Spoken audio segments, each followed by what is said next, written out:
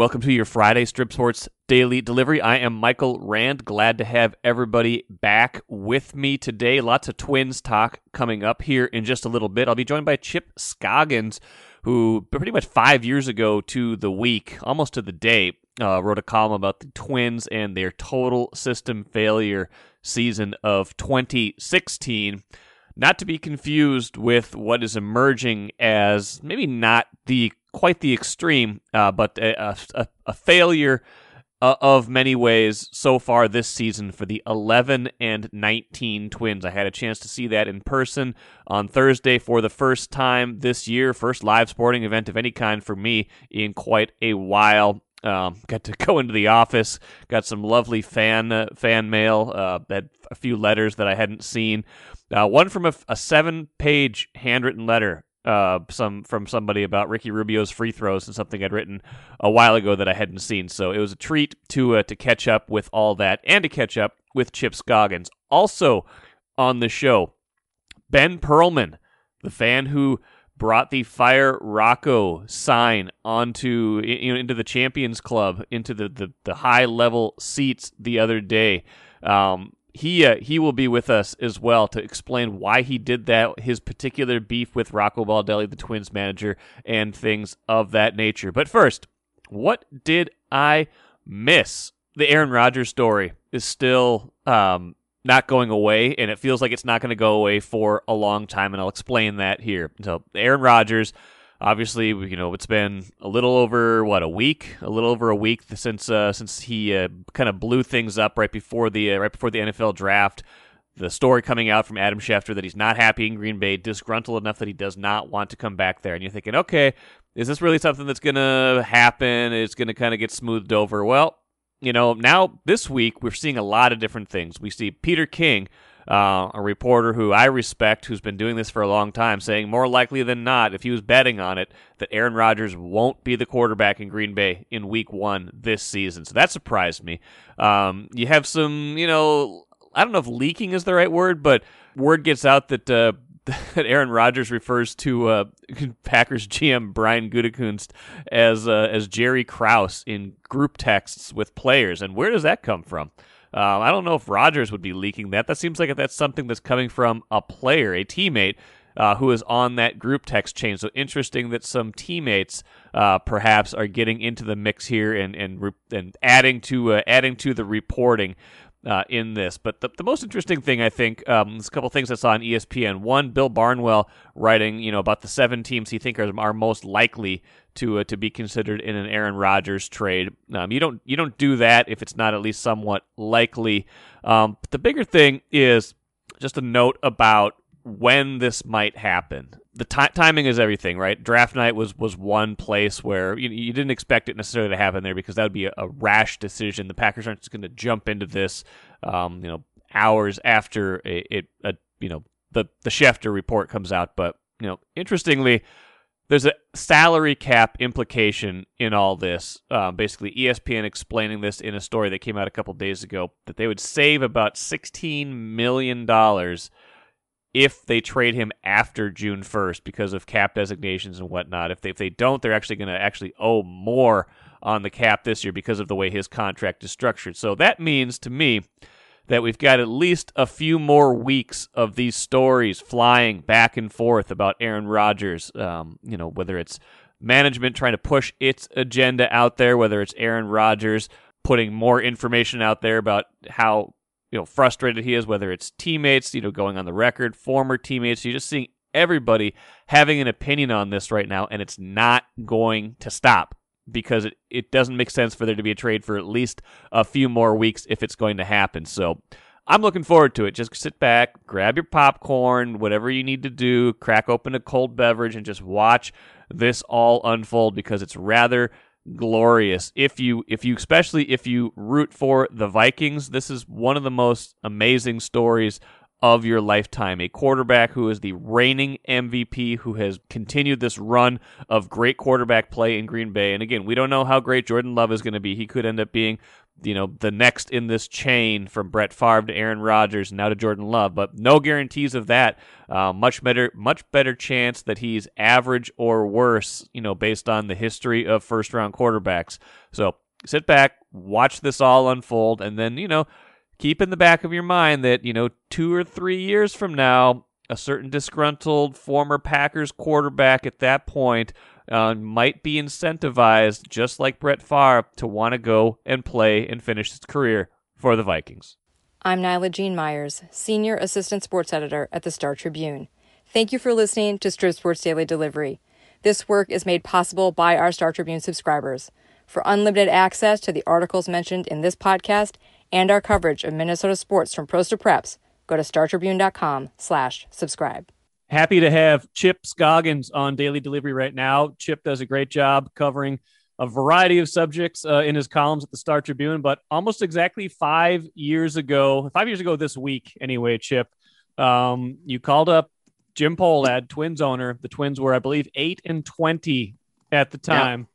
Yeah. And you wrote this, you got the quote, the total system failure quote that has been oft repeated. That year's team went on to lose 103 games. I don't feel like this year's team is in that territory yet, but man, 11-19. I was at the game Thursday. Just another extra inning loss. They're 0-7 in extra innings. So let's, Chip, by way of introduction first, let's start with 2016 and kind of like how that whole thing got going and just the idea for that column. And when he said that to you, what was going through your head? Yeah, it was like you said, they were 8-20, and it was just, I think it was after they had an off day, or they did have an off day. Yep. Had an off day. And so I went through the Twins and just said, as you can imagine, the temperature was hot in the Twin Cities, right? There was, I think fans wanted everybody fired. And things were just so bad. They were playing so horribly that I just told the Twins, I said, hey, I think this is a time where the owner needs to come out and say something, at least let fans hear his voice. And so, Jim Pohlad said, yeah, call me. And I remember I was driving home when he called me back. And so, I had my tape recorder on the dashboard on the Bluetooth. And when he said the total system failure, I was like, whoa, it just, it almost like car careened off the side of the road there. And I went back and read the column the other day, Mikey, and he had some just, very strong comments and opinions. I asked him about, the status of Terry Ryan and Paul Molitor at the time. He's like, nope, it's not their fault. He basically just put it all on the players. I asked, well, as the owner, what can you do? And he said, well, it's not much an owner can do. It's just a total system failure here. And we talked about the money, and he said, yeah, I know that's been a topic for 30 years. And he said, I think I know a little bit about finances and those type of things. And the one quote, I don't have it in front of me, but he would say, asked him about his payroll, and he said, well, if you look at our results, I think we're spending too much on payroll or something to that extent. I just, whoa. So he definitely had stuff he wanted to get off his chest, but it was I'm not sure it was well received by the fan base. The total system failure just became, as I wrote in my column the other day, it became both a punchline and a headline for that entire season. Yeah, there was so many losing seasons in the early part of that decade, but then 2015 there was actually some hope. I think they won 83 games that year. They were in the wild card hunt kind of until the last weekend at least. So people had expectations going into that year, and this year is different, right? They've won two division titles in a row, and this team isn't as bad as that 2016 team, but results wise they're flawed. I think we've seen enough to say they've got a lot of flaws, and whatever's going on in the field right now, 11-19 with 0-7 in extra innings, all these late close gut punch losses. Like, how do you compare? Do you even compare those two situations, and how do you assess what's going on right now? I don't, because I just feel like this team is better than that team. The record, it just felt like the way 16 was going was hopeless. Now, there might be Twins fans that feel that about this team too. But that one just felt a lot more almost like slapstick comedy, how bad it was, you know, whereas this one, I think there's just anger with fan base, with fans and how it's, you know, I will say I wrote this for today. I think the bullpen is total system failure. Yeah. I think this team, you know, just is going to hit more. I think their starting pitcher is going to starting rotation is going to be better. The bullpen is a disaster right now.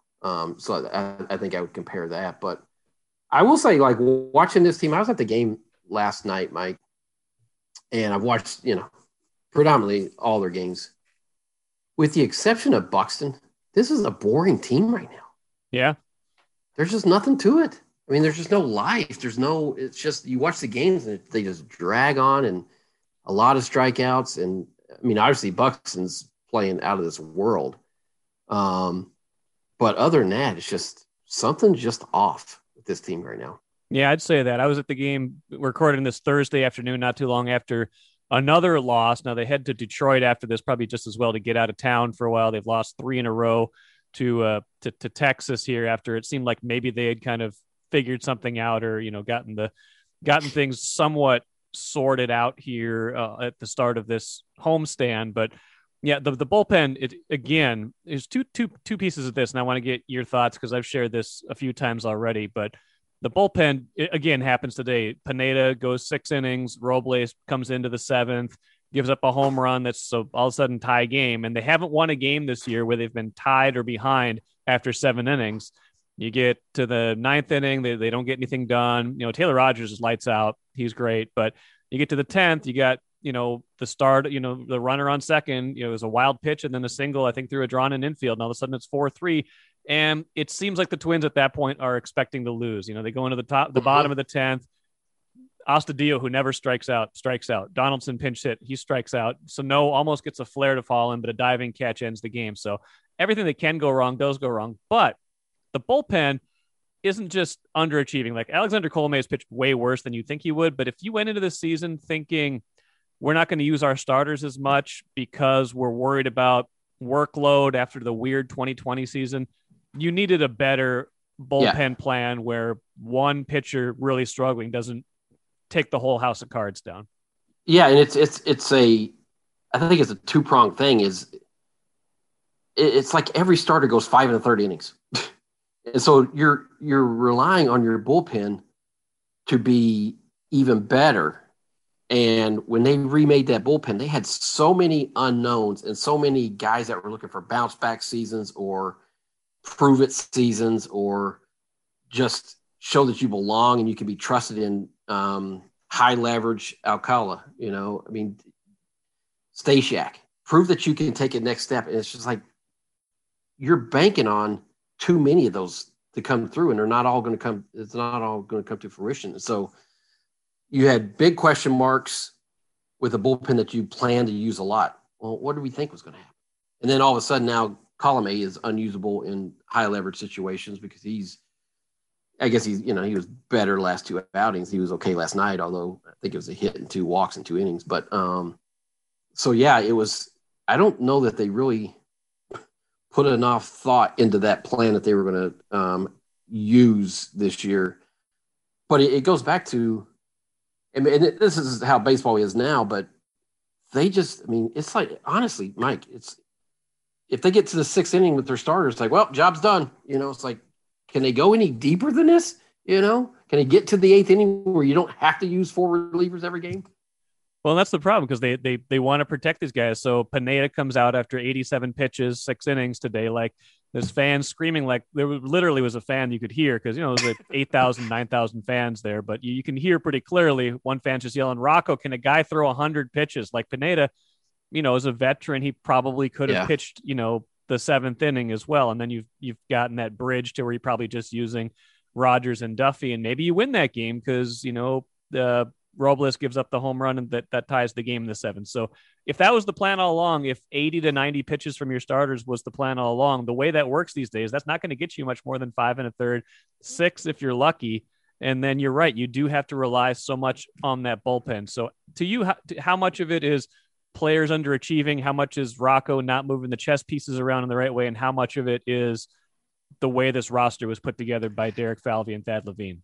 Yeah, I wrote about this today because I wrote about the bullpen for my column today that ran in Thursday's paper. And, we all want to blame Rocco or blame Falvey or blame the players or whatever. To me, I was judicious. I gave everybody a third. So I think it's a third on the front office for the way they constructed this bullpen and just turning it over to the degree that they did.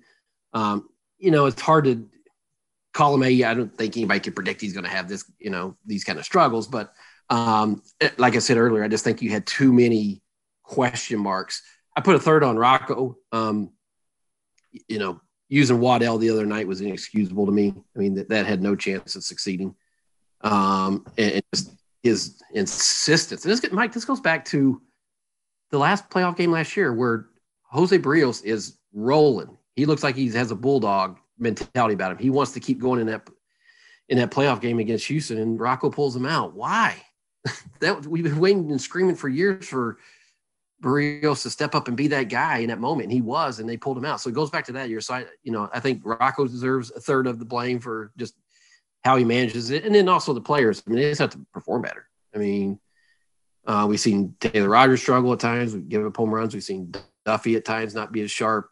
Colomé is a veteran. He's, whatever is going on with him. So the players can't be absolved of blame either. So I'm giving them all a third.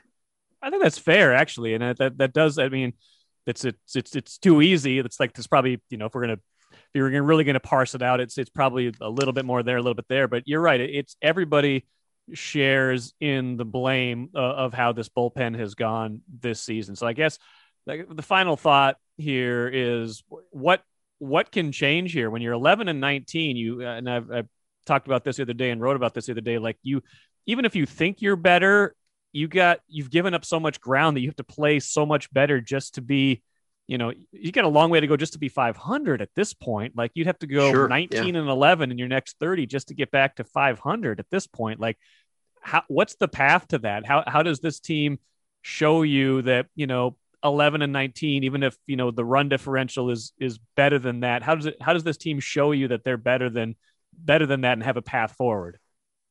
Well, they have to, and I thought Rocco the other night came as close as he came to criticizing his players, where he's like, when we're ahead in the eighth inning by a run or 2 runs or 3 runs, you have to win those games.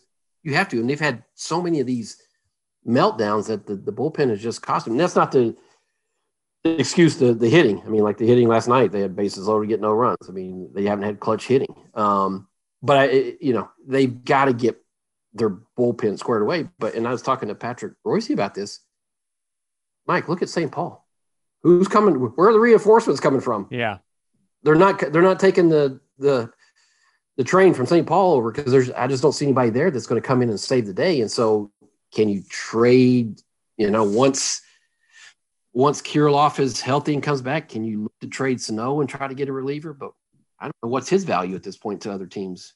Yeah, I mean, he's almost 28. He looked clueless again today. He struck out 3 times in Thursday's game. I mean, and we didn't even get to the fact that Buxton got pulled from this game because he came up limping in the 9th inning. Cave came in and played the 10th. So you've got the Kirilloff injury already. He was something you got excited about. If we don't know what's coming, it would be wild to speculate about Buxton at this point, but he did come out of Thursday's game. He's got injury history. Like, you take him out of the lineup, like that's for a team that's already struggling. Yeah, well, they cannot afford, and that's the thing. It's like, because the bullpen is so bad and things are just so terrible that this start by Buxton is just kind of, I mean, people are paying attention to it, but it's not getting celebrated in the way it should because of just the daily gut punch that they get, that they suffer with these losses. But yeah, if he's hurt, if this is anything that's going to keep him out for a while, go wild. Someone's got to build a bridge to Vikings training camp, man. But back in 2016, but that's right. Back in 2016, they started 8-20. Their next 28 games were 8-20 also, because I followed up your your total system failure start. So that didn't get any better. I don't think this team's going to be that bad and win 59 games. Either. But Mike, to the last thing, to the point with the bullpen though, it's got to come from within. Like, Colomé's got to be better. and I think Rocco, they're going to sit down and say, Rocco, we're going to have to get more out of our starters. You're putting too much stress on guys to perform in roles that they're not ready for. And so you were asking basically 4 innings every day out of your bullpen, and they're just not able to do it. And so they're going to have a fundamental shift where you say, guess what, Barrios, you're going to throw 100 pitches. And I'm not saying, overwork them to where they run out of gas, but I think these starters can give you more than what he's willing to take from them at this point. Yeah, even if you could get one more inning, because what happens when you get to the 10th is you've probably used all of your trusted arms just to get to the 10th, and then you don't really have much left there. I mean, sometimes it's been Colomé that's let him down, but sometimes it's not their frontline guys, or if they are, they're tired by the time they get to the 10th, and that's 0-7 in in extra inning games in their first 30. It's amazing. Yeah, it's. And maybe maybe Rocco needs to look at his philosophy in extra innings too. I don't know and how he approaches it, but 0-7, that's hard to achieve. You have to work hard with 7. Total extra inning failure. Well, that's right. Chip, good stuff. Chip Scoggins, thanks for joining Daily Delivery today. Really appreciate you hopping on, and maybe the next time we talk, there'll be better, happier things to discuss. All right. All right, brother. Thanks, man. Joined right now on Daily Delivery by Ben Perlman. This is a first. We don't usually have fans running around at Target Field waving signs on the show, but Ben gained a little bit of notoriety at Wednesday night's Twins game. He had the Fire Rocco sign behind home plate that got picked up by Bally Sports North cameras and seen throughout the ballpark. Ben, welcome to the show. Thank you. Thanks, Michael. So I got to ask right off the bat, what motivated you to bring that sign to the game and run into the Champions Club, as it were, and show it off? A friend of mine, we were looking for tickets for the game Wednesday night. Yeah, we just we found some good tickets in Champions Club and decided we both passionately do not like the way that Rocco manages ball games. So we figured we'd try to send a message to the organization as well as the fans and see. I didn't expect this kind of a result, but I'm happy that people are kind of jumping on the bandwagon. There was something on the other side of the sign, right? Was it a Circle Me sign on the other half? Yeah, it said "Circle Me, Justin." Okay. I just figured, maybe I know that Justin's right behind us in the Champions Club there, and so maybe he'd see that sign and. It was kind of also another way for when we went through security that they wouldn't, not like the sign and say, we're going to take that away from you. So we actually put it in between 2 signs. It was one that said "Go Twins" and the other side said "Circle Me, Justin." Clever. It's clever. You got to, if you're trying to send a message, I guess you've got to play all your cards. Make sure you've got your signs all lined up. Now, you did it once, and then you got the usher came and took you away. Was that because they didn't like what the sign said, or because you were blocking views, basically? I think it was because blocking views. The usher just told me, you need to go back to your seat. He didn't say anything about the sign. I don't think that there was actually any issue with the sign at all because they just sent me back to the seat. And they let me keep the sign, and I definitely wasn't done spreading my message. I wanted to make sure it got out enough. How many times did you end up showing the Fire Rocco sign? 3 different times. I did it in the 6th. I think I did it again in the 7th, and then in the 9th. And that was another disappointing loss, 3-1. They lose again in extra innings. Stop me if you've heard that one before on Thursday. But I got to back up a little bit because there's been a lot of criticism of Rocco Baldelli, but he was the manager of the year a couple of years ago, won 101 games, had another division title last year. I mean, this is just a 30-game sample where about as much bad has happened that could happen. So is this really, I don't feel like this is even mostly Rocco's fault, but I'll give you the space to describe what the beef is with Rocco, and does it go beyond this season? Sure. Well, yeah, I would say that when I started watching Rocco's first appearance with the Twins 2 years ago, where they won that 101 games, the first half of that year, I was just like, this is a great manager. I thought, this guy's really good. The team keeps winning. And then I talked to Dan Gladden, and he said, Ben, maybe he is, maybe he isn't, but there's no way to know because they're scoring 8 runs a game. And I said, you got a good point. And so I watched the rest of the season with a different attitude, just waiting for when the Twins have games that are close, when they stop blowing teams away and scoring 10 runs a game, 8 runs here, 7 runs there. And, then at the end of the season, when they went to the playoffs, all of a sudden I see these, these moves that I just don't understand. Jake Odorizzi was the best pitcher that year for the team. He had the best ERA and he was doing really well. They decided in Yankee Stadium that year to hold him out, not just the first game, but the second game too. And instead they went with Dobnak in the second game, for analytic purposes. He's a ground ball pitcher and in Yankee Stadium is a short field. However, he didn't even make it through 2 innings before he gave up a grand slam and they were down 7-0. And by then, you're down 2-0 in a playoff series. It's only a 5-game series. It's almost impossible to come back from that. That's a valid criticism. I guess I would just say, I think some of the blame, especially this season, the players are underperforming. I don't think the management has necessarily given him the best tools to work with. But as you showed off that sign, how was that sign received? Do you feel like people were on your side? Do you feel like there's a lot of anti-Rocco Baldelli sentiment right now among Twins fans? Yeah, I was actually surprised on how well it was received. I do know that the team, of course, they're struggling. So just for that reason alone, I'm going to have people on my side. However, I think it's the majority are on my side. I'm seeing, with how this got out here or how it got out there. And of course, there's some criticism saying, that, he's been successful for 2 years and give it time. It's a long season. I just don't feel that he's doing anything to help this team win. Do you have any optimism at all at this point? No. So where I'm at with Rocco at this point is as long as he is managing this club, they have a 0% chance of winning a World Series. Well, you might be right. I mean, it's not like his predecessors necessarily lit the playoffs on fire either. So we'll see. We'll see where it goes. I respect the opinion. I respect the takes. I certainly respect, first of all, your willingness to put the sign out there, and second of all, your willingness to come on the podcast, share your name, take it all in for what it's worth. It's a little bit.